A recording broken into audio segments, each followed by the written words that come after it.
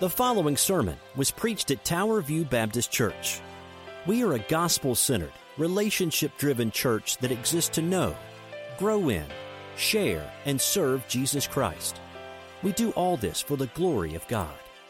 For more about us, please check out our website at www.towerviewkc.com.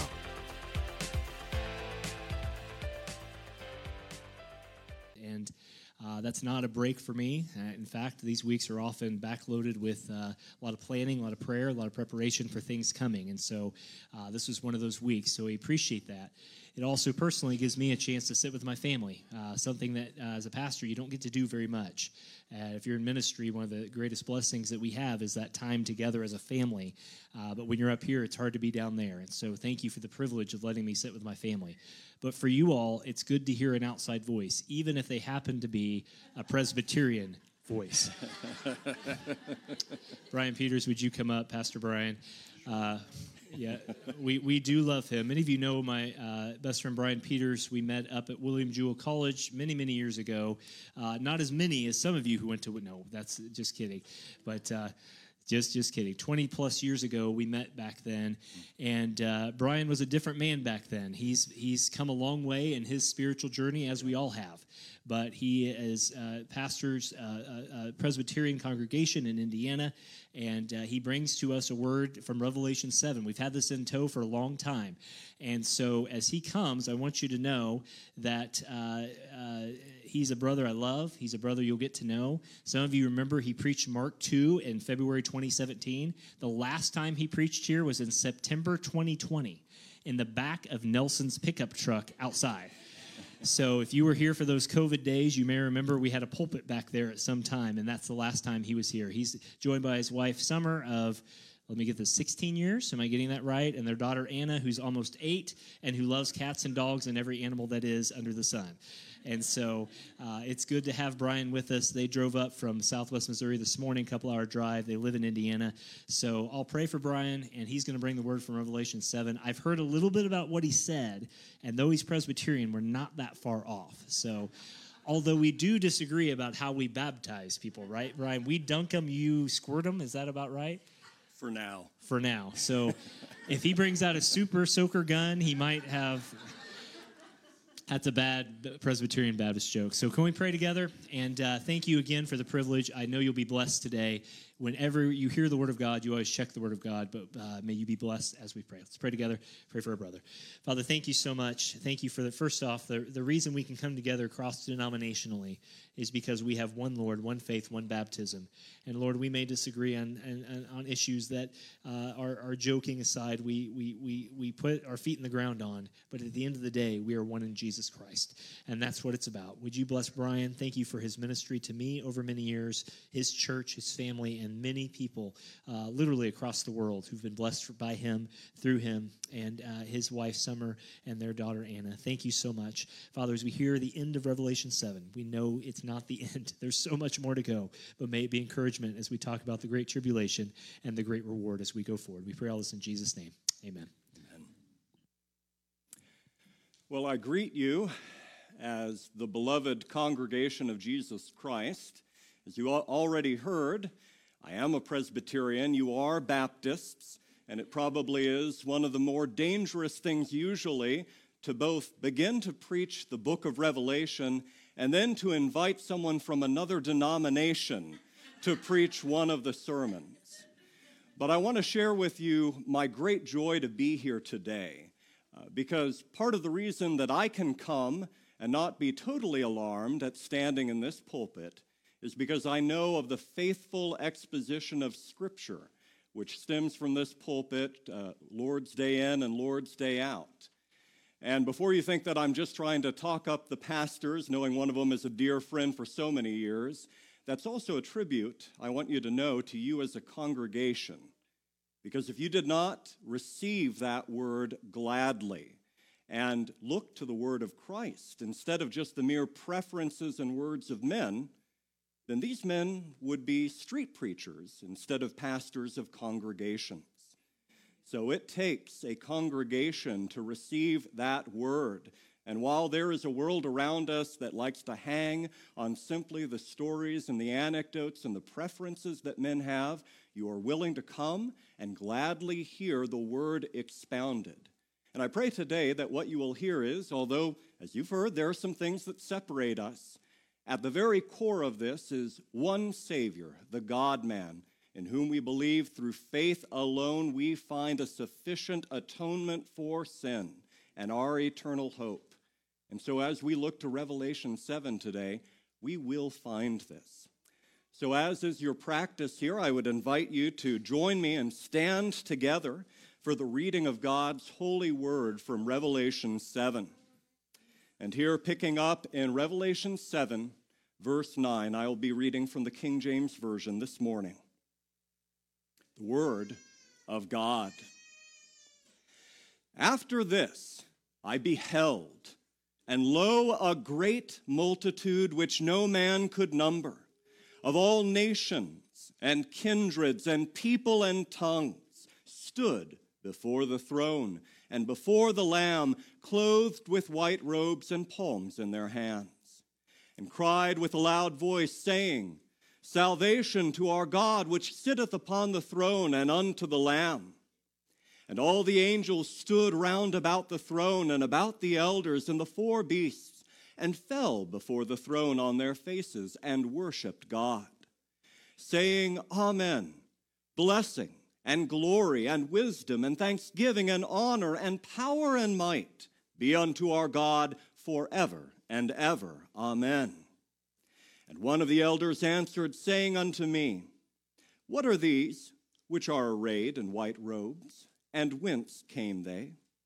And I said unto him, Sir, thou knowest. And he said to me, These are they which came out of great tribulation, and have washed their robes and made them white in the blood of the Lamb. Therefore are they before the throne of God, and serve him day and night in his temple. And he that sitteth on the throne shall dwell among them. They shall hunger no more, neither thirst any more. Neither shall the sun light on them, nor any heat. For the Lamb which is in the midst of the throne shall feed them, and shall lead them unto living fountains of waters, and God shall wipe away all tears from their eyes. The promises of God. You may be seated. Well, beloved people of God, as we approach this passage, we're coming again in the study of Revelation here to a precious vision. A precious vision, as you've already begun to hear in Lord's days past, of the people of God, of Christ's church. And Jesus has been giving visions that might terrify unbelievers, but to those who understand through the eyes of faith, they are a comfort. They are an encouragement. And that is what I hope that today we will find in this passage. As you often hear each Sunday, there is a big idea to be found, and I have one from this passage for you today.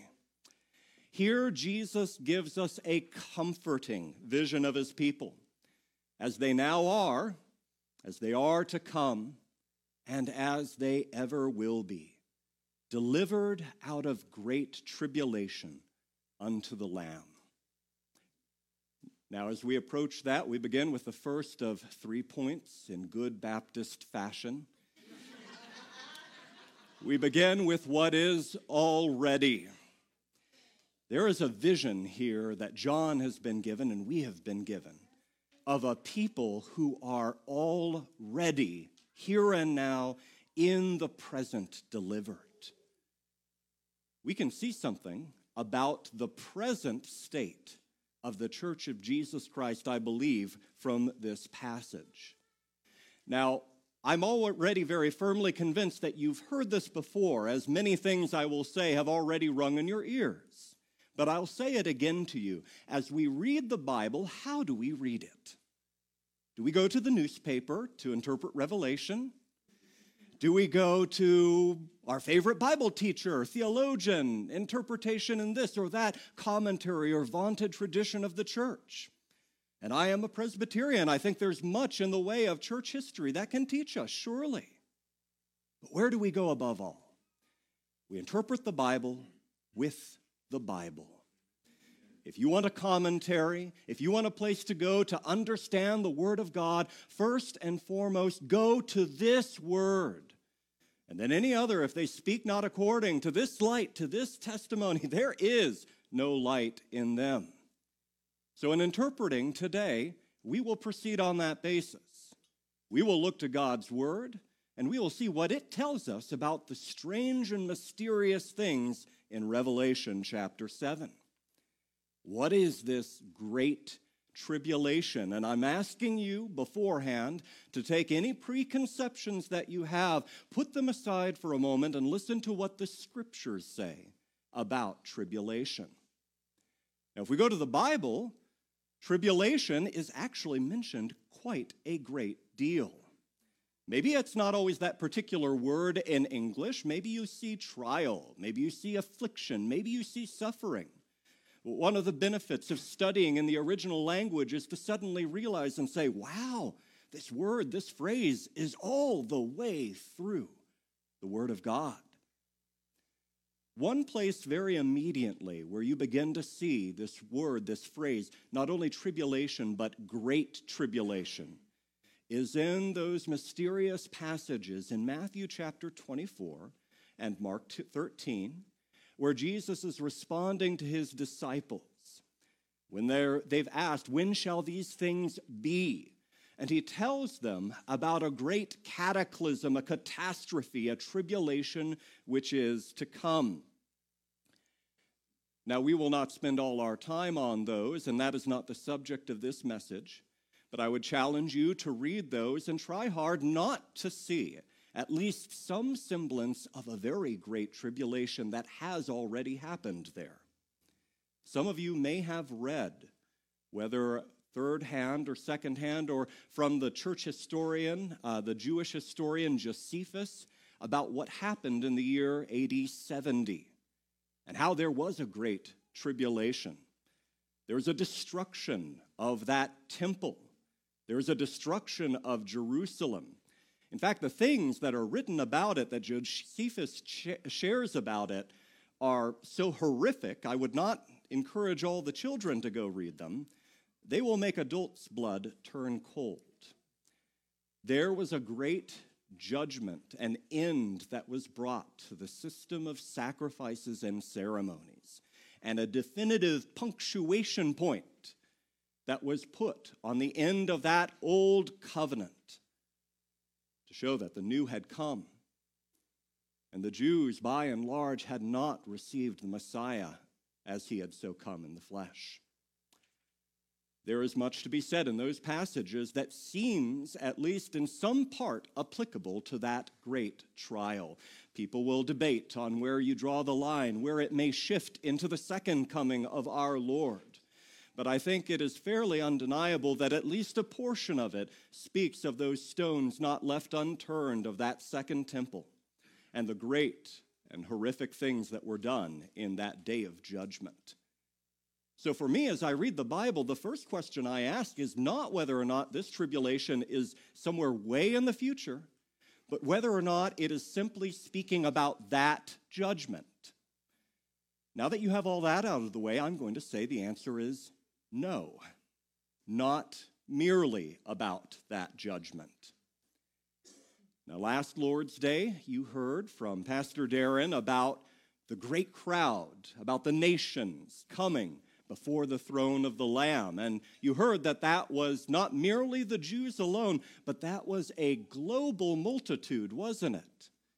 Those from the east and the west and the north and the south, of all tribes, all kindreds, all tongues and families. A great, wonderful kaleidoscope of those being saved out of this world. And that probably gives us a little bit of a hint that this can't be a merely Jewish judgment that we're talking about. It has a greater import, I believe, than simply the Jews being judged in AD 70 alone. And there are other passages of the Bible to lead us in understanding this.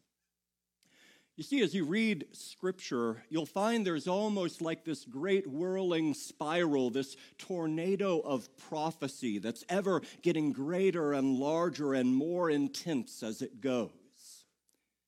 Maybe some of you have read the prophets in the Old Testament, and you've seen descriptions of the day of the Lord. Joel chapter 2. Armies, men coming like locusts, the sky, the sun, and the stars and the moon blotted out. Cataclysm, catastrophe, judgment. And there were little judgments. There were Assyrians. There were Babylonian armies. There was a people carried off into exile. But that language always has a little bit that seems like a little more is coming. Is this all that this speaks of, or is there more? Leading up in judgment to the great day of the Lord. And as we'll continue to see here, also spiraling more and more in terms of salvation brought to the nations. In the teaching of Jesus Christ, we find tribulation is mentioned. You perhaps remember this one well because there's a promise in it in John chapter 16. In the world ye shall have tribulation, but be of good cheer. I have overcome the world. Is that simply a promise in the first century, but we got 100 years or two past it, and there's no tribulation left? I believe we all instinctively hear that, and we understand, oh no, he's speaking to us too today, isn't he? This is the nature of Christian life this side of the second coming. But there is a hope. There's a promise attached to it. This is what the apostles believed. In their apostolic preaching, backed up with their deeds, when Paul was stoned in Lystra, and they thought he was dead, and they left him, but he got up and continued on. He went with Barnabas, and do you know what they started teaching, or continued rather? The same message, that we must through tribulation enter the kingdom of God.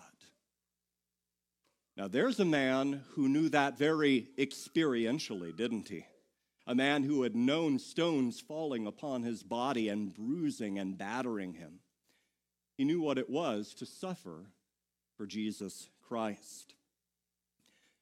I won't list all the scriptures or bring you into them, but surely if you start to read the letters in the New Testament, you'll find descriptions of tribulation all across them. As men who have known this tell us what it means to live the Christian life. And of course, sometimes when you read the Bible, you need to be careful that you don't miss what's smack dab there in the same book.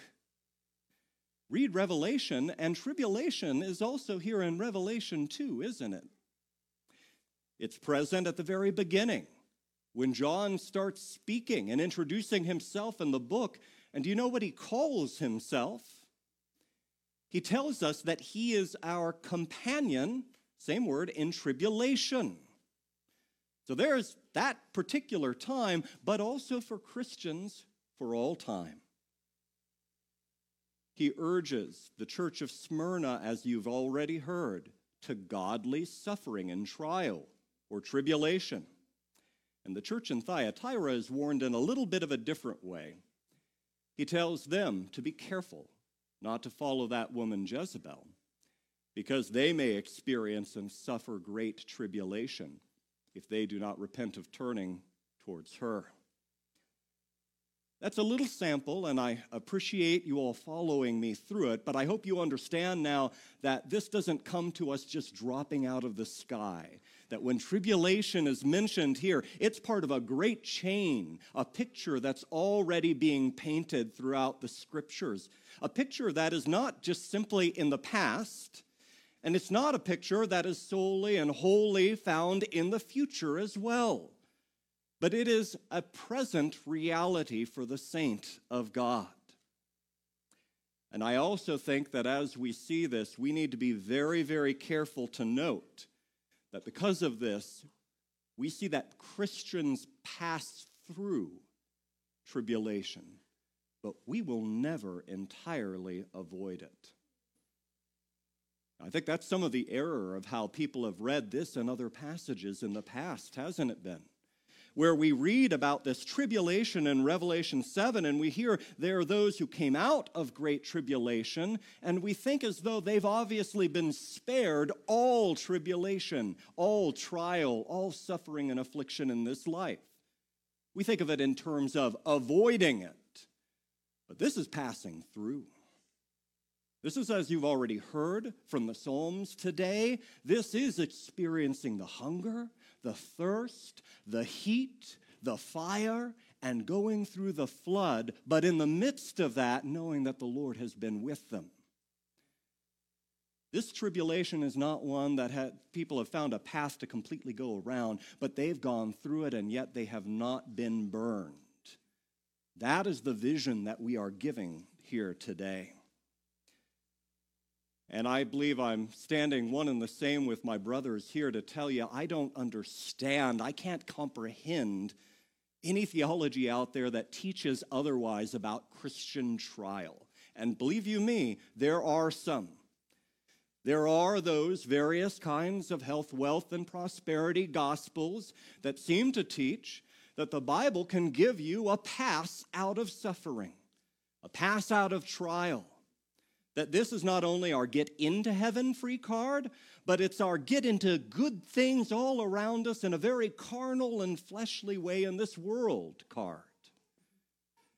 Maybe some of you have seen one of my favorite gospel tracts I've ever come across, which talks about on the front that familiar phrase of how God has a wonderful plan for your life. And you open it up, and there's the picture of the Christians in the Colosseum with the lions.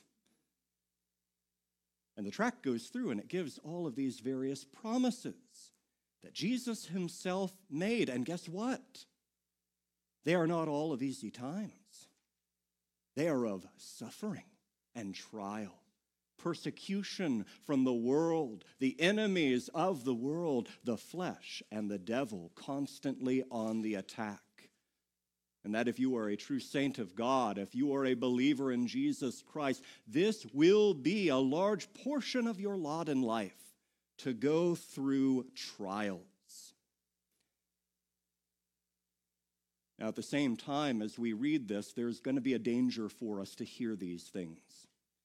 Because when you start talking about valiant deeds, obedience, the people that are on some of our favorite Lord's Day viewing is the Torchlighters series, if any of you have seen some of those.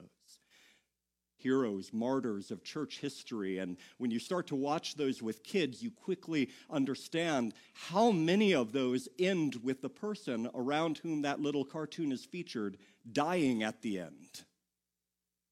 Kids wake up very quickly to what believing in Jesus is about, because the church's history is seeded with blood. And it can be very easy for all of us then to concentrate on those things, can't it? To such a degree that we make into superheroes each of those individuals. And we then begin to aspire to be like them, so that maybe we subconsciously think we can get a better place in heaven, that we can be more lauded and honored, that we can, by our own suffering, our own blood, get a little bit more.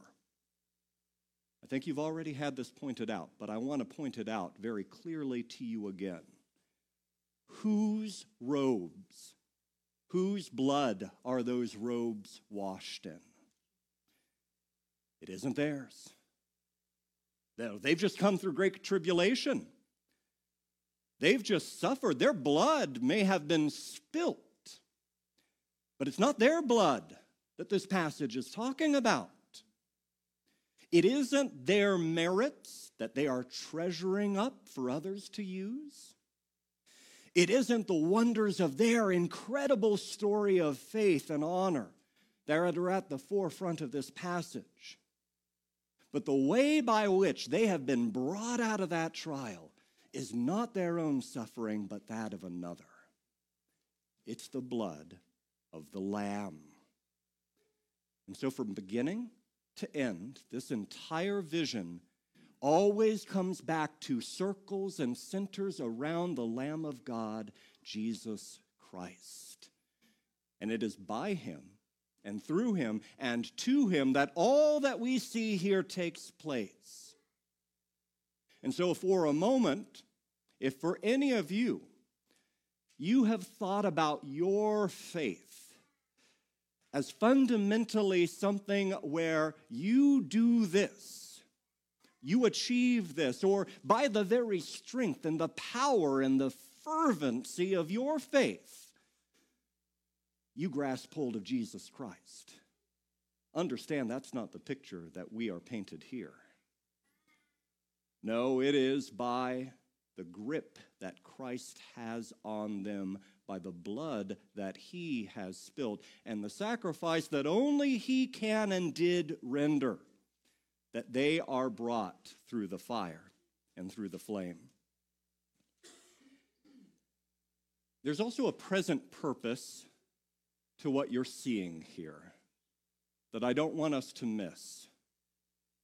Because some would treat Revelation, and I don't believe you've been hearing this sort of treatment to date, but some would treat Revelation as though it's kind of a cool book of different charts and things that may happen at some point in the future. But really, that's all the encouragement and comfort that you may have. And friends, John seems to think from the beginning of it that this is going to comfort the people who are then alive at that time. And I believe that it is also intended for your comfort here today. There's a present comforting purpose to this vision, and not just simply something that will happen 100 or 1,000 years from now. Now, maybe you are reading this and you say, Pastor, this is very glorious language, and you've just told us that in this life you're going to pass through tribulation and trial. And so I understand that side of things. We understand that trial is coming, but how in the world can all the things that we just read be applied to us in any way here and now? I mean, we've heard about the sun not smiting you by day. Are you saying we have a health and wealth promise of no sunstroke? Are you telling us that a good Christian will never cry? No more tears? Now, God forbid we'll address that. Are you telling us that right now we should be able to, with the eyes of our flesh, see the heavenly host gathered around us and that a new temple should be built in Jerusalem today? No. Absolutely not. But do you know what? Not only the vision here, not only John with the eyes of faith, but throughout the New Testament, there is language like this that we are told is here and now at this very moment.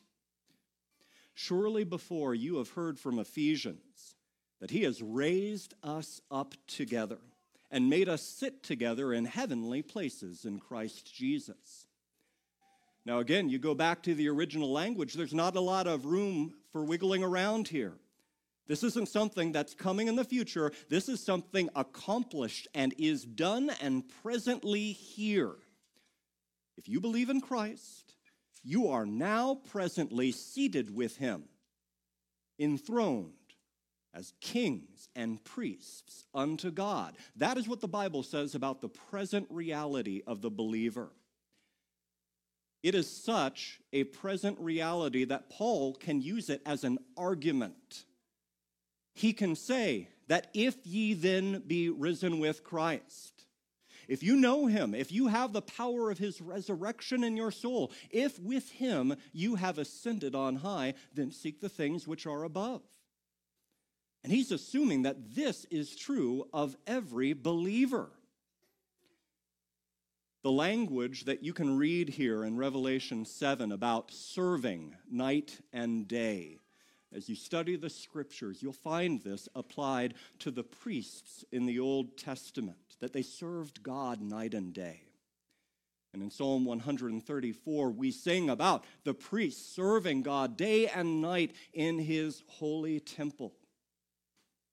Now, as I mentioned a moment ago, the scriptures tell us now, here today, by the work of our great high priest, you are a royal priesthood unto God. You look at the Old Testament, and you see a lot of things that look glorious, don't they?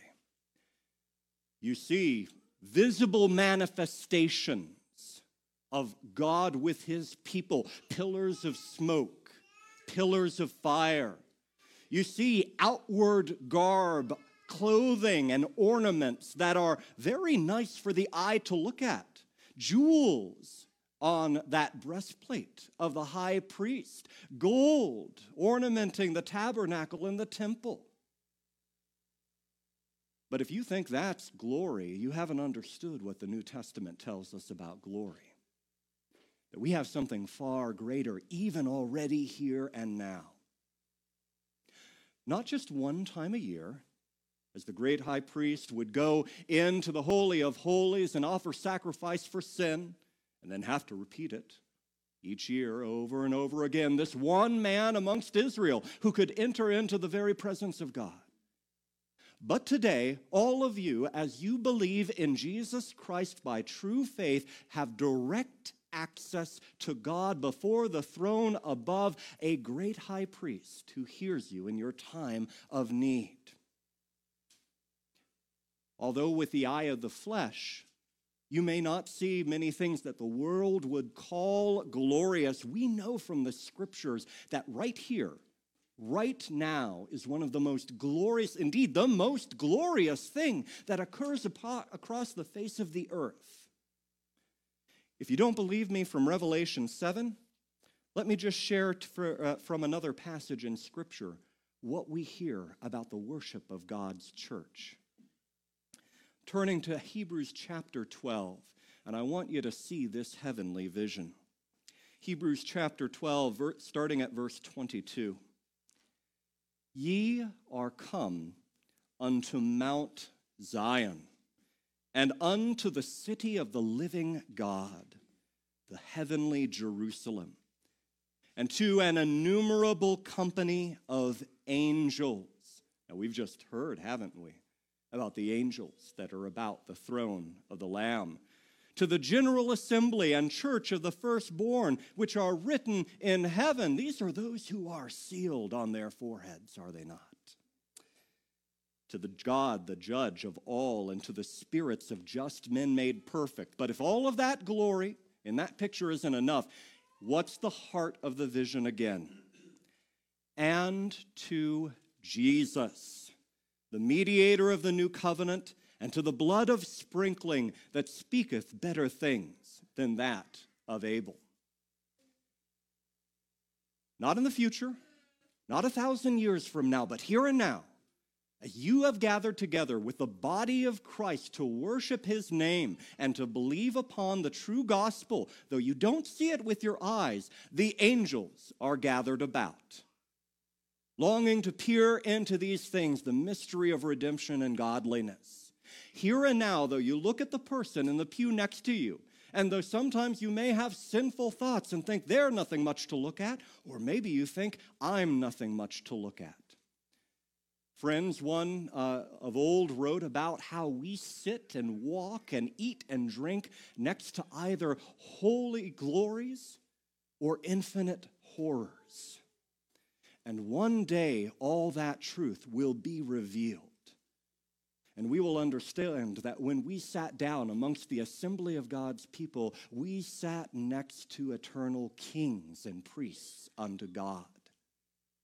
Don't ever let the world around you or Satan take away the vision of what is occurring right here and right now. This is an outpost of God's kingdom on earth. As we also read, there is language here that is a little interesting to apply right now. There's language that you heard about heat and hunger, about the heavenly bodies shining down, and that their light will not smite, their light will not strike you down if you belong to this great multitude. This language is found in the prophets. It's found in Isaiah chapter 25, but it's also something God's people would have sung as they sang in Psalm 121, that the moon by night thee shall not smite, nor yet the sun by day. Let me just pose for you this idea for a moment, that maybe this doesn't mean that you will never suffer sunstroke in this present life. Maybe this doesn't mean that God's people will go without hunger or thirst in that very carnal and fleshly way. But that rather we are being directed to trust the Lord as God's people throughout the ages. That whatever befalls us, whatever in nature or the world and the devils should seek to do against us, God will not allow his people to suffer ultimate harm from these things. They may be bad in themselves. They may be very ill, very dark providences that come to us. They may be done by evil and wicked men. But this great multitude, this church, this people, have all the sting taken out of them. There may seem to be a sunburn in this life, but it doesn't hurt anymore because all the sting is taken from it.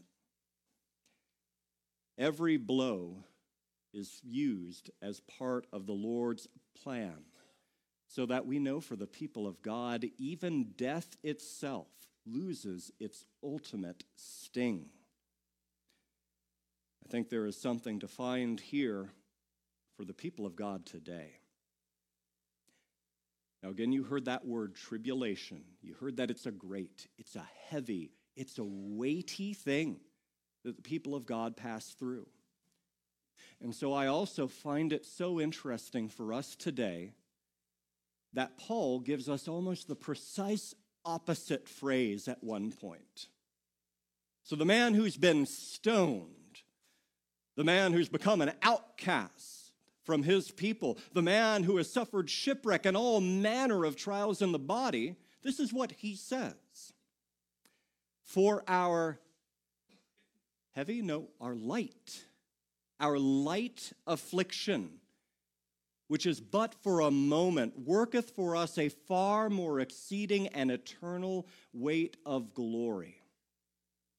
So if you want some of the summary of how I believe you can apply this vision presently to your life, look at that.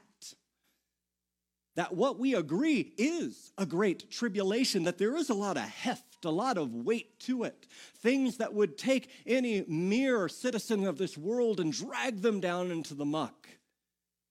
Through faith, we begin to see that it is a light affliction. You start looking at things in light of eternity, and you say, all right, how much is this short span of suffering compared to eternity? And it keeps running far further than Darren could ever run that marathon. It is off into the distance and beyond, as far as the east is from the west. That's how far that line continues, for it never stops. Do you see how small that speck of suffering is compared there? It is nothing, and suddenly what's so heavy has become light. What seemed to be a great thing weighing you down and all the weight of your sins in the midst of this trial, suddenly you realize that God uses it to glorify him. That even if you think that in this trial you have thoroughly mucked up the entire thing, and every bit of your obedience to date has been something that has not glorified God in the slightest, it's still a light affliction, because you know what he can bring out of that? The glory of his grace. Isn't that a wonderful, load-lightening thing to remember, that when you have thoroughly made a complete mess of your life, and there is every single part of it that you look at and you see just written disobedience, sin, iniquity, transgression across the face of it? Well, that's such a wonderful, glorious place for the Lord to show his grace. And if nothing else, you will be a great trophy of grace at the last day. That takes, not through the eyes of flesh, but through the eyes of faith, all of the weight of that trial, and gives you a means by which you can set it aside, so that you can have, rather than a heavy, a light load and burden, because that is the Messiah who calls us to light affliction when we see it through faith. Now, as I say all of this, before we move on to what will come, I want to give one final caution thinking about tribulation in this life. Because with all that I have now said, you may still find a way to come away and think, well, if I'm a good Christian then, every single day of my life, I will learn through faith how to put this all aside, and the tears will be dry on my cheeks. There will be none. And I will just be filled with such a lively joy that no one will ever have a reason to ask me what's wrong. God forbid that you would hear such a message from this pulpit. I certainly will not preach it. We live in what the Bible calls Baca's Vale, or the Valley of Tears. In this life, we walk through the valley of the shadow of death. We walk through fire. We walk through floods, and it is a world of sorrow. Not only do we walk in that valley of tears, but we also may experience what we could call a dark night of the soul. There have been many faithful Christians in the history of God's church who have found the presence of God seemingly far from them at times, which was itself the leading and the guidance of God. There have been faithful Christians who at times have been not so faithful and descended down to depths of sin only to be lifted back up again. We can think of believers like David and the depths to which he fell and yet was restored again. This is a tough, a rocky road and a valley of tears to walk. And so I want to highlight for you that, again, the verse, the text that we have today, actually not only does it assume tribulation, but it also assumes tears. It doesn't say that the Lord will never allow the Christian to have tears to appear, but rather that as those tears fall, that he shall wipe away all tears from our eyes. There's something I want to share with you that I learned more consciously recently here. Not only can Christians suffer sorrow, suffer depression, suffer dark nights of the soul, but I think it's also fair to say that believers sometimes can feel this sorrow more deeply than the lost. So far, do we want to be from minimizing these tears? We want to recognize that the Christian life will sometimes have greater sorrow and greater tears because of who and what we know. You know your sin if you are a Christian. Now, there are many people out there who go about their lives seemingly carefree, so much of them, because their conscience, their heart is cauterized, it's burned, and there is no feeling left to it. But for one who has had a heart made anew and given life by the King of Kings, it's a tender heart, isn't it? It's a heart that is easily pricked and wounded, and most of all, when you feel the weight and the guilt of your own sin pressing down upon you, you will weep tears for that sin. In the world around you, you'll find people who are upset and they cry because they've broken man's law, or they've been caught in whatever it is. They've been shamed before others, or they have a penalty, sometimes financial, sometimes criminal, sometimes social to pay. And so they may cry because they got caught. But for the Christian, there's a deeper kind of a pain that comes that elicits tears to flow, and that is because we have offended our Father in heaven. It is because knowing the depth of the love of the Savior, how could we ever violate his law again? And yet we do. So for Christians, feeling the weight of all those things, the psalmist says that rivers of tears fall down his cheeks because they do not keep the Lord's law. And knowing that we are amongst that they who so often do not keep the Lord's law, tears will run down our cheeks if we are his. We see our failures, we see our sins. We see something of the full horror of evil in this life, and it will bring sorrow to us. And so that means that there's all the more comfort here, dear believer, when we find that God will also wipe away the tears of his saints. We've heard something of grief today and how this congregation is looking to share in those griefs. And this is one of the ways that I found in which the Lord places his people to wipe away the tears of the saints, is to obey what the Bible tells us and to weep with those who weep. Part of that wiping away of the tears in this age is to place other sorrowing pilgrims alongside us so that we know we are not alone, and though they may not have all the answers, that they can be there to weep with us, sharing in both our sorrows and our joys. He's given us the body of Christ to wipe away our tears, and we are his hands in that. He's given us, in that way, and for our good, he's given us a word. So I want you to look at this Bible and to revision it for a moment and to see it in this new light. Every page of this holy word is a divine tissue that the Lord has provided to you to wipe away the tears of his people.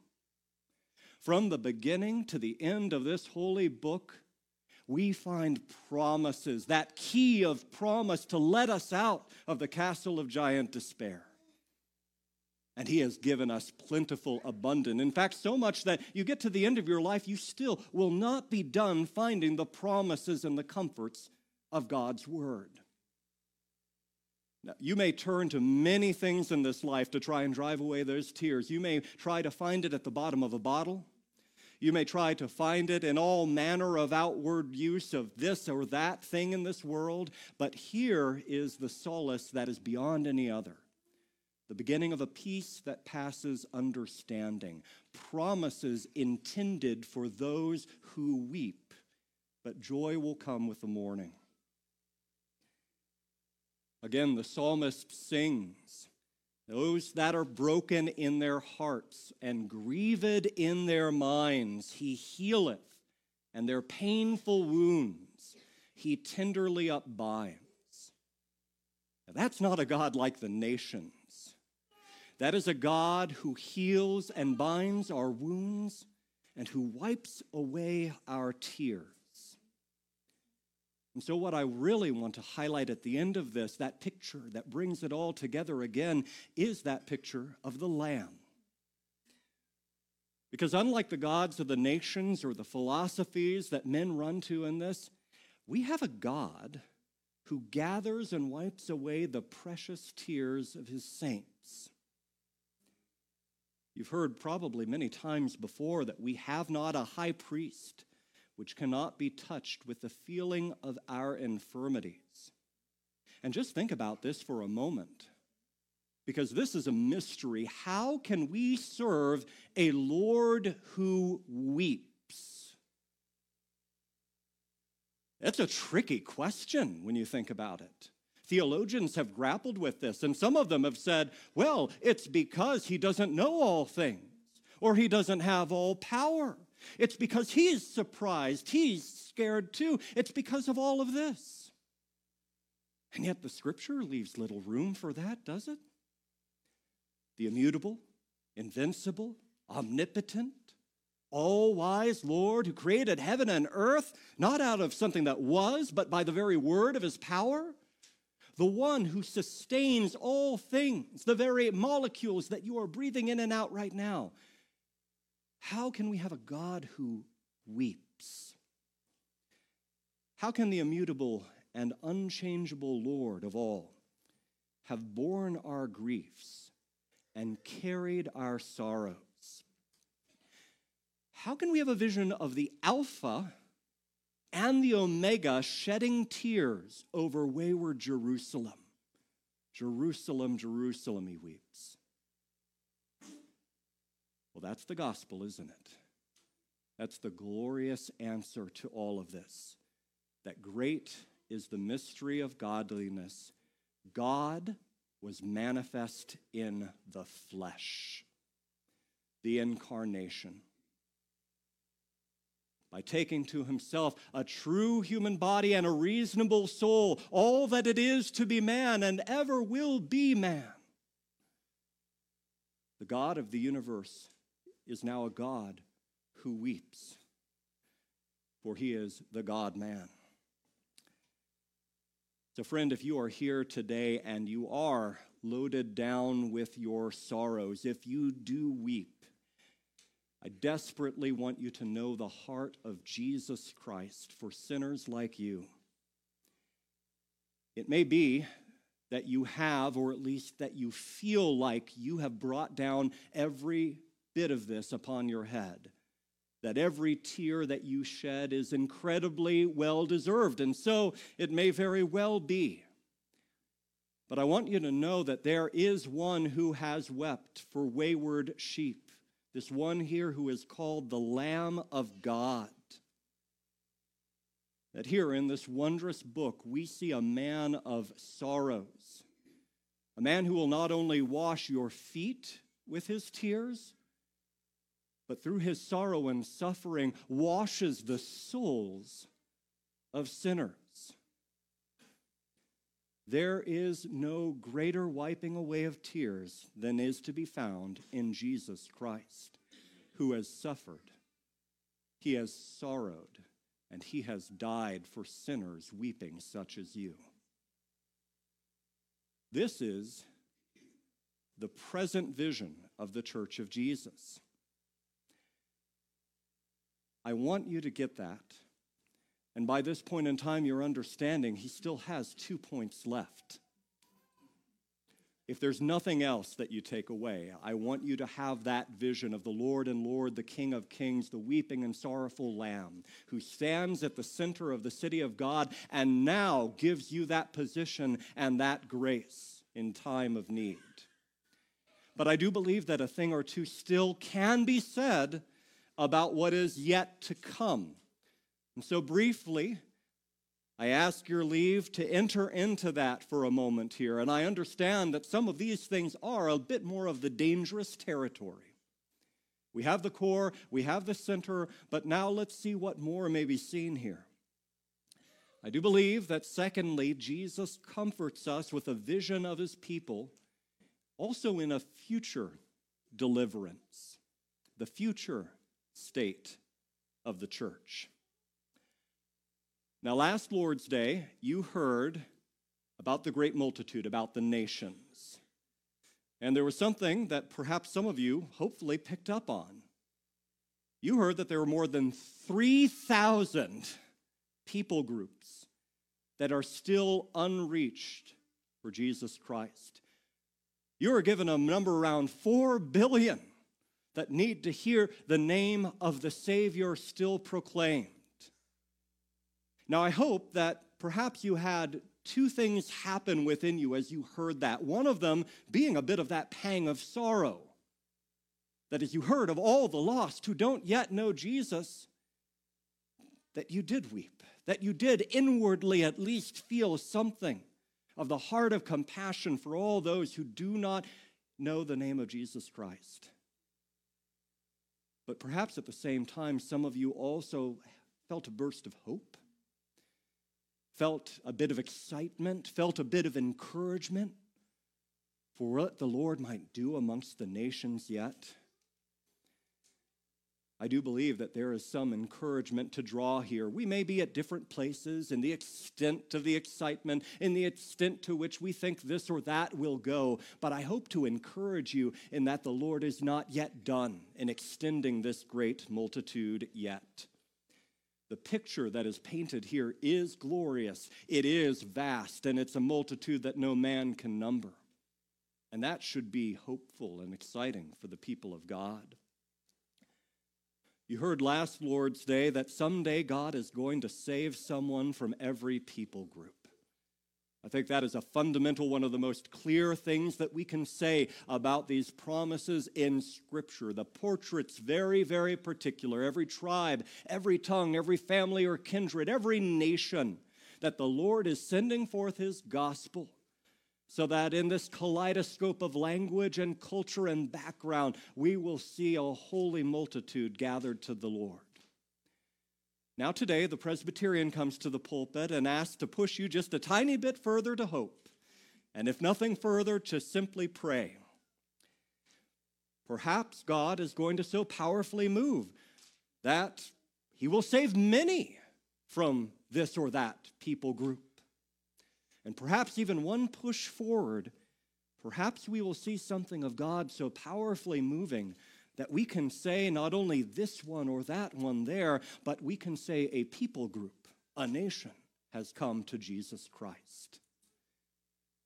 I encourage you, at the very least, to share with me in prayers for such, even if we have differences in the level of what it plays out in the last day. You see, as we read the different scriptures that are referenced here, we go back to some wondrous ones in the prophet Isaiah. In passages like Isaiah 25 and Isaiah 49 that are cited here in Revelation chapter 7. As we hear those words that we are given about the tears being wiped away from the eyes, as we hear the words about the hunger and the thirst vanishing and the sun not smiting by day, it's helpful to go back and read the prophet and to see what kind of a portrait he's painting beyond that verse. Like many places in the Old Testament prophets, there's a lot of language that seems to speak of great things coming.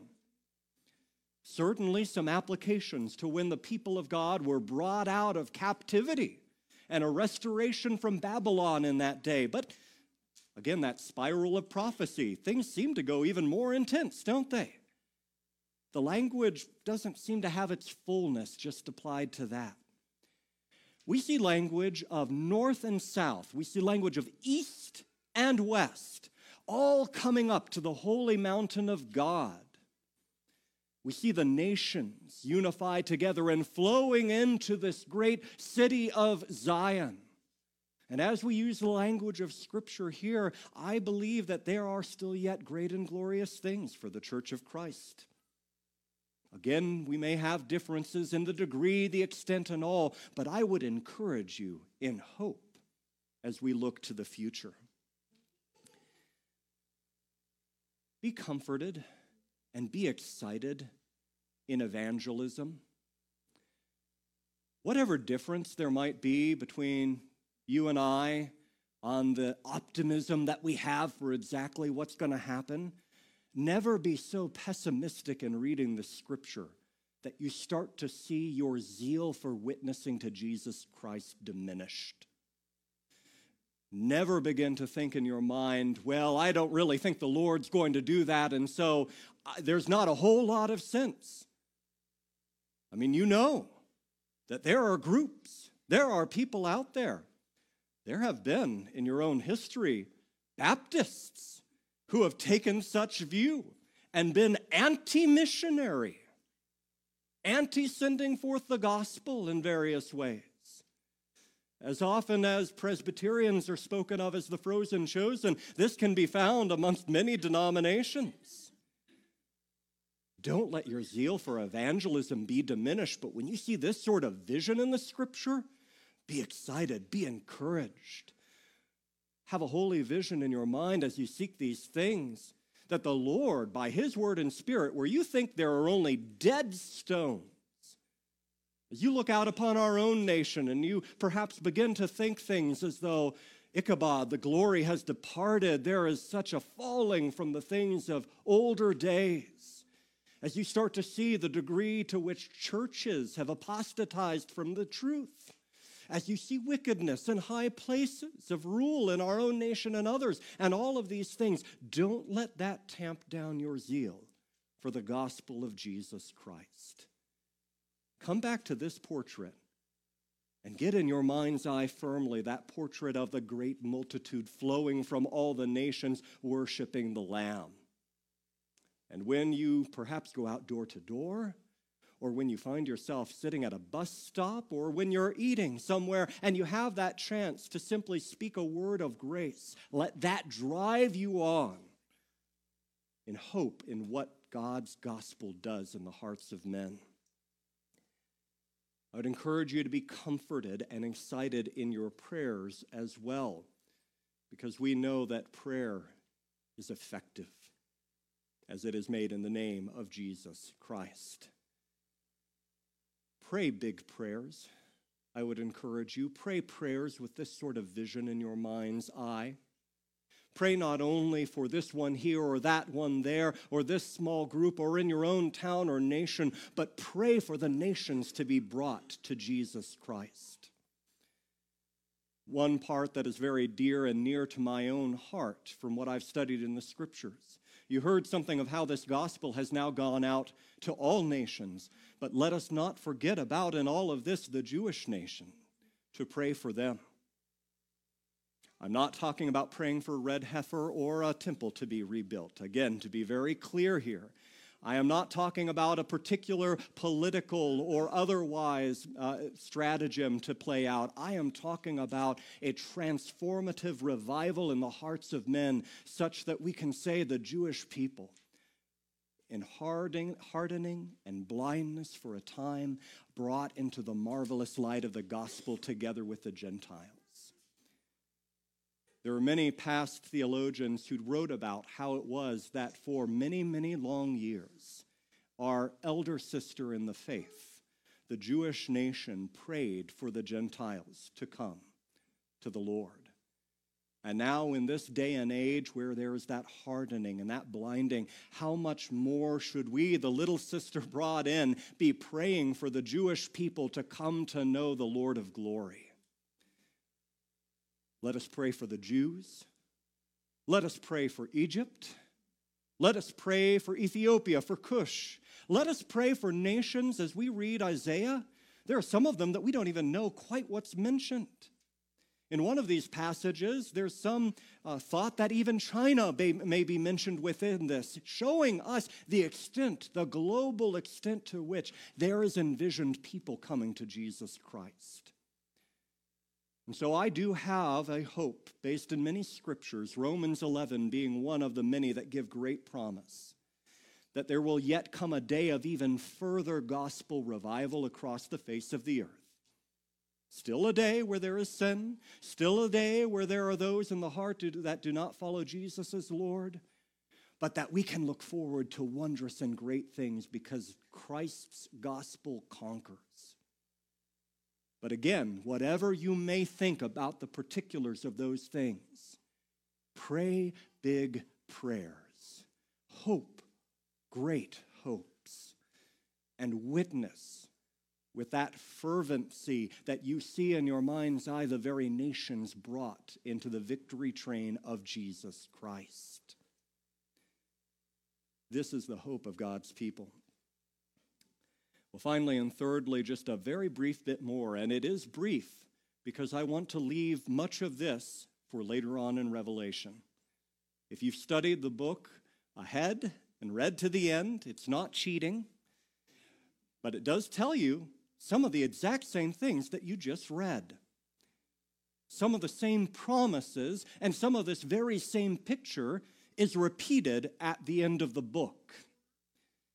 And that's because those of us who have read this passage and said, still, it has much to say to even the here and now and what is to come, we realize that the fullness of this, the culmination of all of it, the height of the intensity is in whatever will be, in the eternal state of the Church of Jesus Christ. We have been saved if we are in Christ. We are being saved as he sanctifies us and makes us more holy and conforms us to his image. And we will be saved in that one day, not only in our souls, but in our bodies. We will be able to say with Job that with these eyes and my flesh I see God in the face of Jesus Christ. And so all of this portrait, this vision, is leading up to this culminating, holy, glorious sight. that as the saint is delivered from this life by death, that he is immediately in paradise and in the presence of his Lord. And that not only that in soul, but that one day we look forward to that great trumpet sound, the heralding of the Messiah going forth, and every eye shall see, every knee shall bow, and every tongue confess that Jesus Christ is Lord. And when that great and glorious day comes, friends, the picture before your eyes will be the one that is painted here. Except in that day, there will be no more crying. There will be no more sorrows and no more tears. Death, the final enemy, will be put under the feet of King Jesus once and for all. Every enemy that has assailed his throne, Satan and all the devils, the world around us, and most importantly of all, the flesh within, that sin that you still struggle with to this day, these things will be fully and ultimately and in all the intensity of it under his dominion, even as they are today in great proclamation of power. In that day they will come in all their fullness. I hope that as you consider that, the thing that makes you most excited is that aspect of the tears being wiped away because you have no more sin. To think of a day in which you will no longer offend the one who bought you with a price. And I hope that when you think of that day, that this is not one of the movies of this world that paint pictures of being able to be together with your favorite pet, eat your favorite foods, all of these various and sundry things. I'm not trying to tell you every jot and tittle of what heaven will be like, but if there's one thing that's clear, it is around the Lamb. You heard this last Lord's Day, and I want to drive this home again with all the power that I have by the Spirit and his word of power. If you do not now, today, look to that centrality, look to that worship centered around the Lamb, and find joy in it, then you certainly won't eternally. If you do not behold the glorious light of God's glory and grace now by the eyes of faith, and see it as gladness and joy, then the God who is all light, and in him no darkness dwells, he will be to you an inexpressible fire of darkness forever. Today is the day of salvation. Now is the time. Today you can say, you have heard the gospel of salvation, that God has come, taken to himself a true and reasonable soul and human body, that he is all that it is to be man and yet God in the flesh, that the Messiah has died for sinners such as you, living a perfect life unto the end in your place, and rising on the third day as the capstone on his victory, so that sinners like you might rise from the dead one day as eternal glories to be his worshipful crowd. My prayer is that you will join together with all of us in that great throng around the throne of the Lamb one day, and that you will find the greatest joy of heaven to be the Lamb. That you will know the greatest glory of God is to see the shining of the face of Jesus Christ. You can begin that here and now and know that wondrous gospel. And so I call you to that today, that with your eyes of faith, you would believe and trust in him and know this glory of grace forever. May the Lord bless us and keep us. Let us now pray.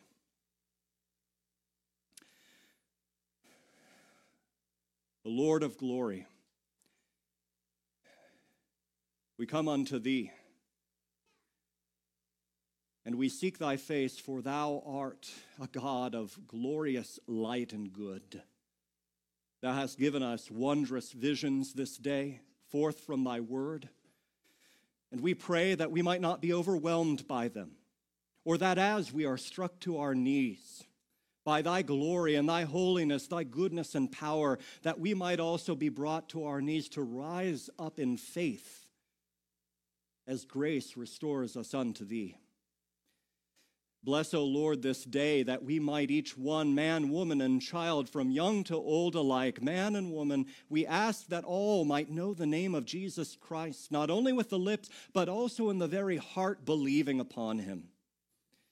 I pray, O Lord, that thou wouldst use any who are present here today and may be going through the facade, the parade before men of professing the name of Jesus Christ or attending church, or saying that they have a faith, that thou wouldst work powerfully within their hearts, changing it from stone to living hearts of flesh, that they would find within a willing and a working, that all their lives might be lived unto thy glory, but that most of all, that there might be an empty, grasping, weak, and powerless hand of faith that simply holds on to Jesus as he holds us in his.